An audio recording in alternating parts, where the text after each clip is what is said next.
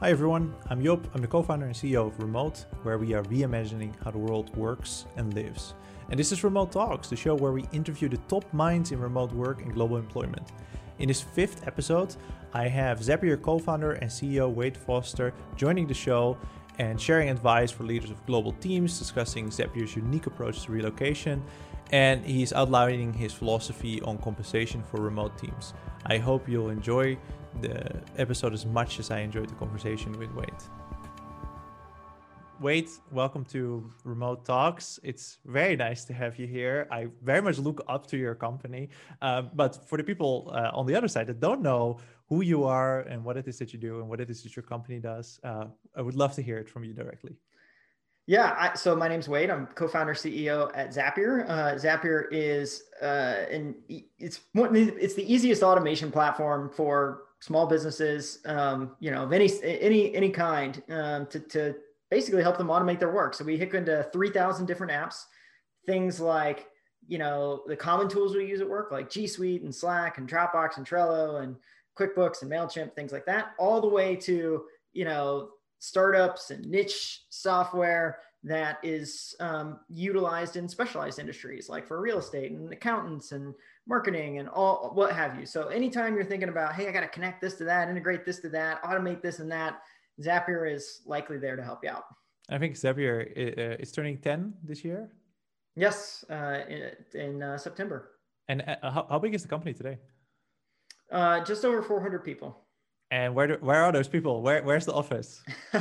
There's no office. We've never had an office at Zapier. In fact, the only time in the company's history where everyone worked in the same location was when we went through YC in the summer of 2012.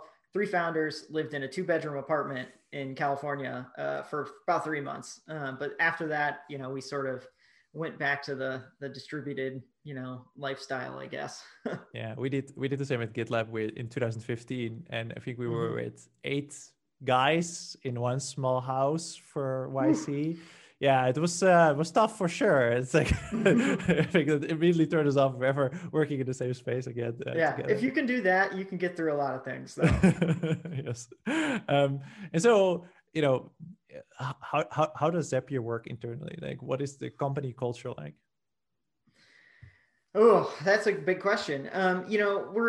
So a couple things that are really important to us. One, we have a couple values that help guide us in how we work. So first one is default to action. I think when you have a distributed company, you have to try to hire folks who are predisposed to finding problems and solving them. So you want those folks who are going to be naturally curious, naturally motivated, self-starters, spot an issue and get in there, roll up their sleeves and just sort of take ownership of what that looks like. I think it's important because you don't have that office to fall back on where it's like, hey, I can see that person's maybe stuck, or I can see that they're struggling a little bit.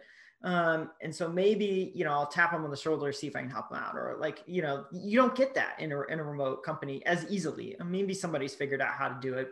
But for us, we found that it's just trickier. And so we try to hire folks that naturally self-starting. And so this provides, there's a lot of, just sort of, hey, see that? Can we fix it? Mentality. To accompany that though, we have a similar value, default to transparency. So if you want folks that are going to spot problems, go solve problems, it's important to empower them with all the information they need to make good decisions. You don't want them to have half the information and thus make a half good decision. So, we make sure that things like company finances, strategy, systems and processes, metrics, things like that are all available, in a transparent way. You can search them, you can find them in a wiki, like you can go through Slack, like all that sort of stuff is out in the open. We try and avoid, DMs and other types of communication that is in a private setting for all, but the most, there's some things that have to happen in private, HR personnel issues, things like that. But by and large, everything else we try and keep out in public so that folks can come along and ask a question and see that it was already solved before somehow. So I think that's like at a high level, our approach to work. We work distributed, we're across, 6 continents. The only one we don't have is Antarctica, 30 countries, something like that. And so there's always something going on inside of Zapier, always work happening. We lean more asynchronous because of that. We try not to be too heavy of a meeting culture, but there has to be synchronous stuff at times from to work on things. So, and it's always changing is the other aspect. Like you grow and you realize, hey, some things that worked before aren't working as well now, and you try and fix them. So we're constantly evolving as well. So I think that kind of gives a good high level summary of how we work. Yeah, it's very interesting to hear. I mean, there's a lot to unpack here, but one question that immediately came to mind is, you have people all over the world. Are there particular practices that you have? Like, do you, for example, build teams based on their location and how much overlap they have in working hours? Yeah, this is something that has changed over time. I think early on, we were a bit naive about the impact of time zones. One of the first people we hired outside the United States, we hired in the UK. And when they joined, we sort of talked about, say, hey, we've never done this big of a time zone difference before. Not sure it's going to work, but we think it will. Hopefully you're up for giving it a try too. But I just want to be honest that we just don't know. It ended up working great. Like was quickly one of our best, most productive engineers on the team. And so we sort of were like, oh, time zones, not a big deal. And that kind of was our viewpoint for a little while. And then it kind of got to a point where it was like, oh, I think we had a situation where we hired a new engineer in, APAC, and then they were joining a team that had engineers in Europe and in Americas. And it just was like so difficult for this person to like get up to speed, to have camaraderie with the team that they were on. And it just kind of was like, it just was everything that sort of normally worked just kind of naturally just didn't work in that situation. And so that kind of caused us to step back and reflect a little bit. And since then, we've been a little more intentional about how we approach it. Some teams have natural time zone diversity. You think of your support teams, 24/7 follow the sun is great. Anyone that's doing like ops infrastructure, great to have that sort of 24/7 follow the sun model. But in your like maybe core product teams, you actually want like maybe 3 or 4 hours of time zone overlap. And so we've been moving more towards that over time. It's not a hard and fast rule. It's more of a guideline. It's like, hey, this is probably going to help these teams be more effective. And so we try and lean that way where possible. And so is there, in hiring globally, is there anything that surprised you, like anything particularly good or bad that came out of like truly hiring across the globe? Sure. I mean, the talent is incredible across the globe. I think that's one thing that was quickly obvious to us is that, while there are some maybe executive level functions that are trickier to hire globally, by and large, your engineering roles, your support roles, your marketing roles, sales role, there's great talent everywhere. And so, limiting yourself to San Francisco or New York City or whatever, just sort of artificially limits the talent pool you have access to. So I think that's one thing that's just very obviously a good thing is the access to talent you get from hiring globally.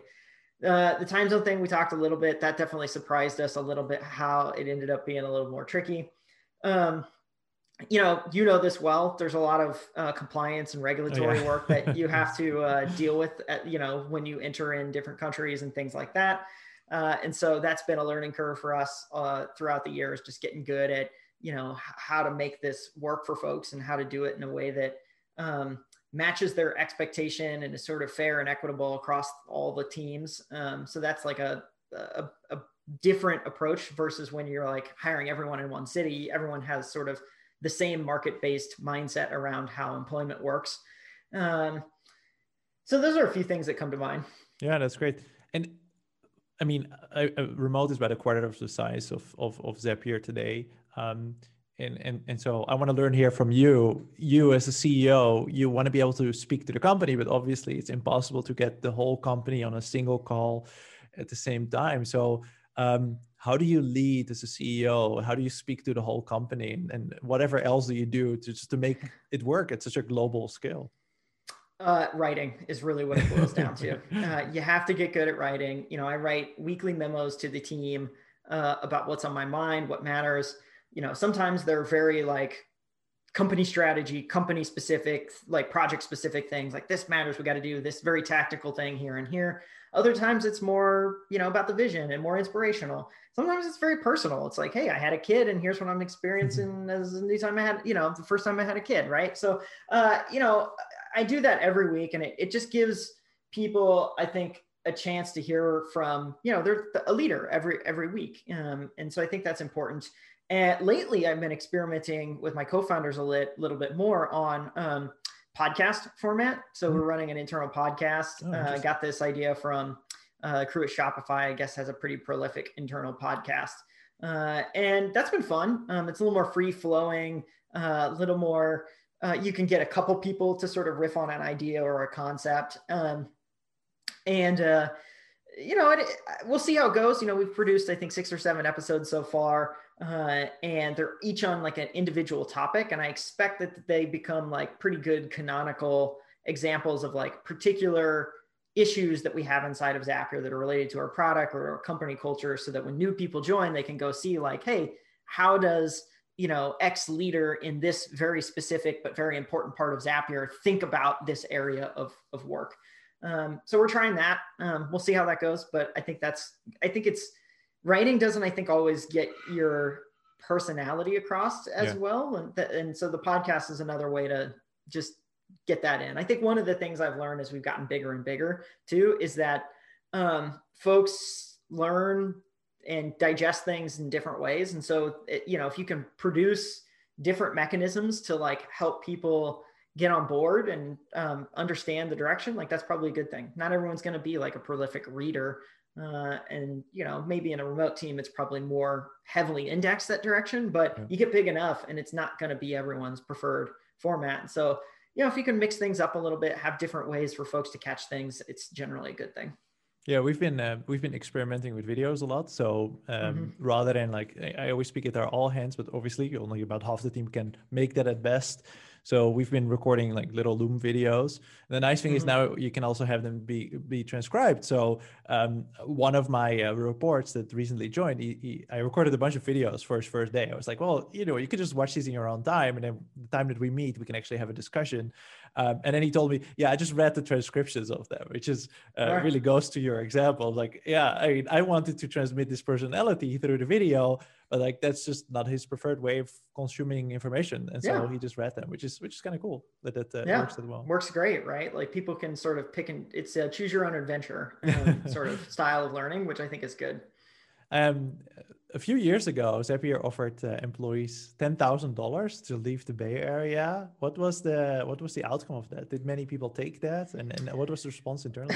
Well, we didn't actually have that many people employed in the Bay Area. I think this is one thing that happens when you have these fully remote companies. This was just for Jane. Like, it was like there's a couple folks there, not a huge number. But the reason we did it is we'd hired 2 people recently that, after getting hired, immediately left. Like one went to Pennsylvania and one went to Florida, I think.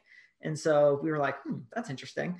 And, had this idea to turn relocation on its head a little bit, instead of saying, hey, you should move to San Francisco, as a condition of your employment, you have to move to San Francisco. We said, hey, as a condition of your employment, move wherever you want. And so hence delocation was born. And it's been pretty successful. I think about half the people that we hire in the Bay Area end up moving pretty much right away and leaving. So I think it's definitely been something that has helped us attract some talent on the margins. I don't think it's one of those things that I don't think it probably affects most folks, but if you're the kind of person who's in the Bay Area and you're at that moment in time and you just need like a little bit of a kick to sort of make the move, it's one of those things where it can be the cherry on top that helps convince people to do it. I think it's a great initiative. One thing that almost all companies I speak to that are hiring globally are struggling with is around the idea of compensation as a whole. Is there anything in particular that Zapier does? I think the gist of how we've approached it is same country, same role, same compensation. And so the reason we've approached this, I think we're moving more and more to global markets in terms of compensation. And so the roles that you play, you should be paid the same as your peers. The reason we ended up drawing the line at country is because there's a lot of country by country differences that you just have to take into account. And so we try and make it somewhat even across countries, but you can't when you just take into account things like currencies, benefits, compensation that governments provide. There's a whole bunch of things that just make it different to be employed in one country versus another. And so that's kind of where the sort of, we sort of say, okay, we do have to approach this country a little bit different than this country. But, you know, as much as we can sort of smooth out the differences, we try to. It's not perfect, as you probably very well know, and many folks who have tried to do this know, but it's the approach that we take. And I think it works pretty well on the whole. Yeah, I think the country by country differences are very stark. Just earlier today, internally, we were discussing that, you know, for example, in the Netherlands, the government fully subsidizes childcare. So if your kid goes to daycare, which is really expensive, it's like $2,000 a month per child in euros, so like $2,500 at least. And the government fully subsidizes it if both parents are working. So, you know, that is a very meaningful difference. Like you can take $40,000 less in salary and you would still be in a really good position living in the Netherlands if you have kids. Yeah, 100%. Yeah, those types of differences, I think, are, like you said, they're stark in many countries. And so, you know, the one thing we always hear from companies that are either not remote or recently have gone remote is like, it's very hard to build a company culture, to build a place where people bond and they, you know, form connections. How do you deal with that? Obviously, you haven't been working from the same place and the same time for a very long time. So how do you make sure people still connect with each other and build a company culture? Yeah, this is a really important thing. You know, I think it helps that we've done it from the get-go. But a few things come to mind. One, we onboard folks in cohorts. So every 2 weeks, we have a group of folks that start together. At our size, it's about, 10 people every 2 weeks or so that start together, and they get onboarded as a cohort together. So they go through a set of live over Zoom onboarding calls or sessions, classes, I guess, mixed with self-guided material. The actual live stuff is really important because it gives them a chance to get to know different people. I think some companies take a fully like async approach to it, but that sort of reinforces the isolation aspect of remote. And so you actually need things that bring folks together. And so that's why we have like a mix of it, half and half, maybe about. And they get like their own dedicated onboarding channel in Slack where they can sort of hang out together, get to know each other. And you see those channels stay active. They die down a little bit after the first month, but you'll see people chime in, hey, happy 1-year anniversary to the crew. And they sort of become this like, they're a cohort together basically. And so, when we have our events and things like that, you'll see them hanging out together because it just builds a special bond when you onboard with somebody together. So that's one thing. We also have a whole set of off-topic channels that happen in Slack that sort of recreate that water cooler. They're all prefixed with fun, and it's things like fun sports, movies, gardening, parenthood, home ownership, like you name it. There's tons of these. And, they're just places where people who share an interest can come hang out and get to know each other and, chat about whatever is in the current zeitgeist of their lives, I guess. And it helps, again, build those bonds and those connections. We do these things called donut pair calls. I think a lot of folks do these now where it randomly pairs you up with one other person. You get to know each other that way. And then a lot of people within their actual core work teams have developed sets of rituals and ways that they sort of build camaraderie amongst them that are not a sort of tops down initiative. That's something that's wholly unique to that group of folks, that they sort of felt that was really important to them. And so they do that stuff. I think the last thing that we found it has been really important is our retreats. So twice a year we do these retreats. We haven't been able to do one now for over a year. Yeah. And we're noticing it, I think, so even in a fully remote company, that in-person time is really effective at bringing that camaraderie, building those bonds, building that sense of community. And not having had that for about a year, like we're feeling it. And so I think that's something that if you're going to fully remote, don't forget that, hey, some amount of, in-person connection does go a long way. Yeah, it's it's very sad to see that at remote we see this very starkly, because we used to come together once a month pre-pandemic. We were a team of 10 people, so it was very easy. Today we Mm-hmm. are 110 people, a little bit more even. And so since the pandemic have started, we have not had that opportunity at all. And so the majority of the team has never met anybody in the team at all, including of my executive team. Only my co-founder and people that I happen to have met before the pandemic I have met in person. But yeah, across the company, almost nobody. Did you see Yeah. other things that this pandemic has changed meaningfully inside of Zapier, except for the inability to meet in person? Yeah, I think I think this is not unique to Zapier, but I think it's something that all of us are sort of trying to deal with. And I've seen some pundits call this the Great Reset, where I think a lot of folks have been cooped up in a house or wherever, a hotel, like, or their apartment or a condo, whatever, wherever they live. They've been cooped up for over a year. They haven't had a lot of control over their life. It's been disrupted in so many different ways. Maybe there's been illness and death in their family. Maybe they're dealing with Zoom school. Like there's the experiences are unique, but there's many that are shared in common as well. And one of the things we've noticed is like, that just means there's a lot of folks that are, taking a reset on like how they think about what they want. We had a small boutique contractor that we used for a particular function in the company. And they notified us at the beginning of the year that the business owner, she ran the whole thing. She's like, hey, I'm going to stop doing this. I'm going to go to culinary school instead. And it was just like it was just a very much a left turn, right, from what they've been going on. And we see that inside the company as well. Our turnover is a smidge higher, not a lot. We tend to have like really, really good retention rates normally, and it's a smidge higher now. And I think a lot of it just comes down to this reset period where folks are looking for some control over their life, looking to have some way of taking their day-to-day into their own hands. And a job change is one. It could be moving locations. We move locations.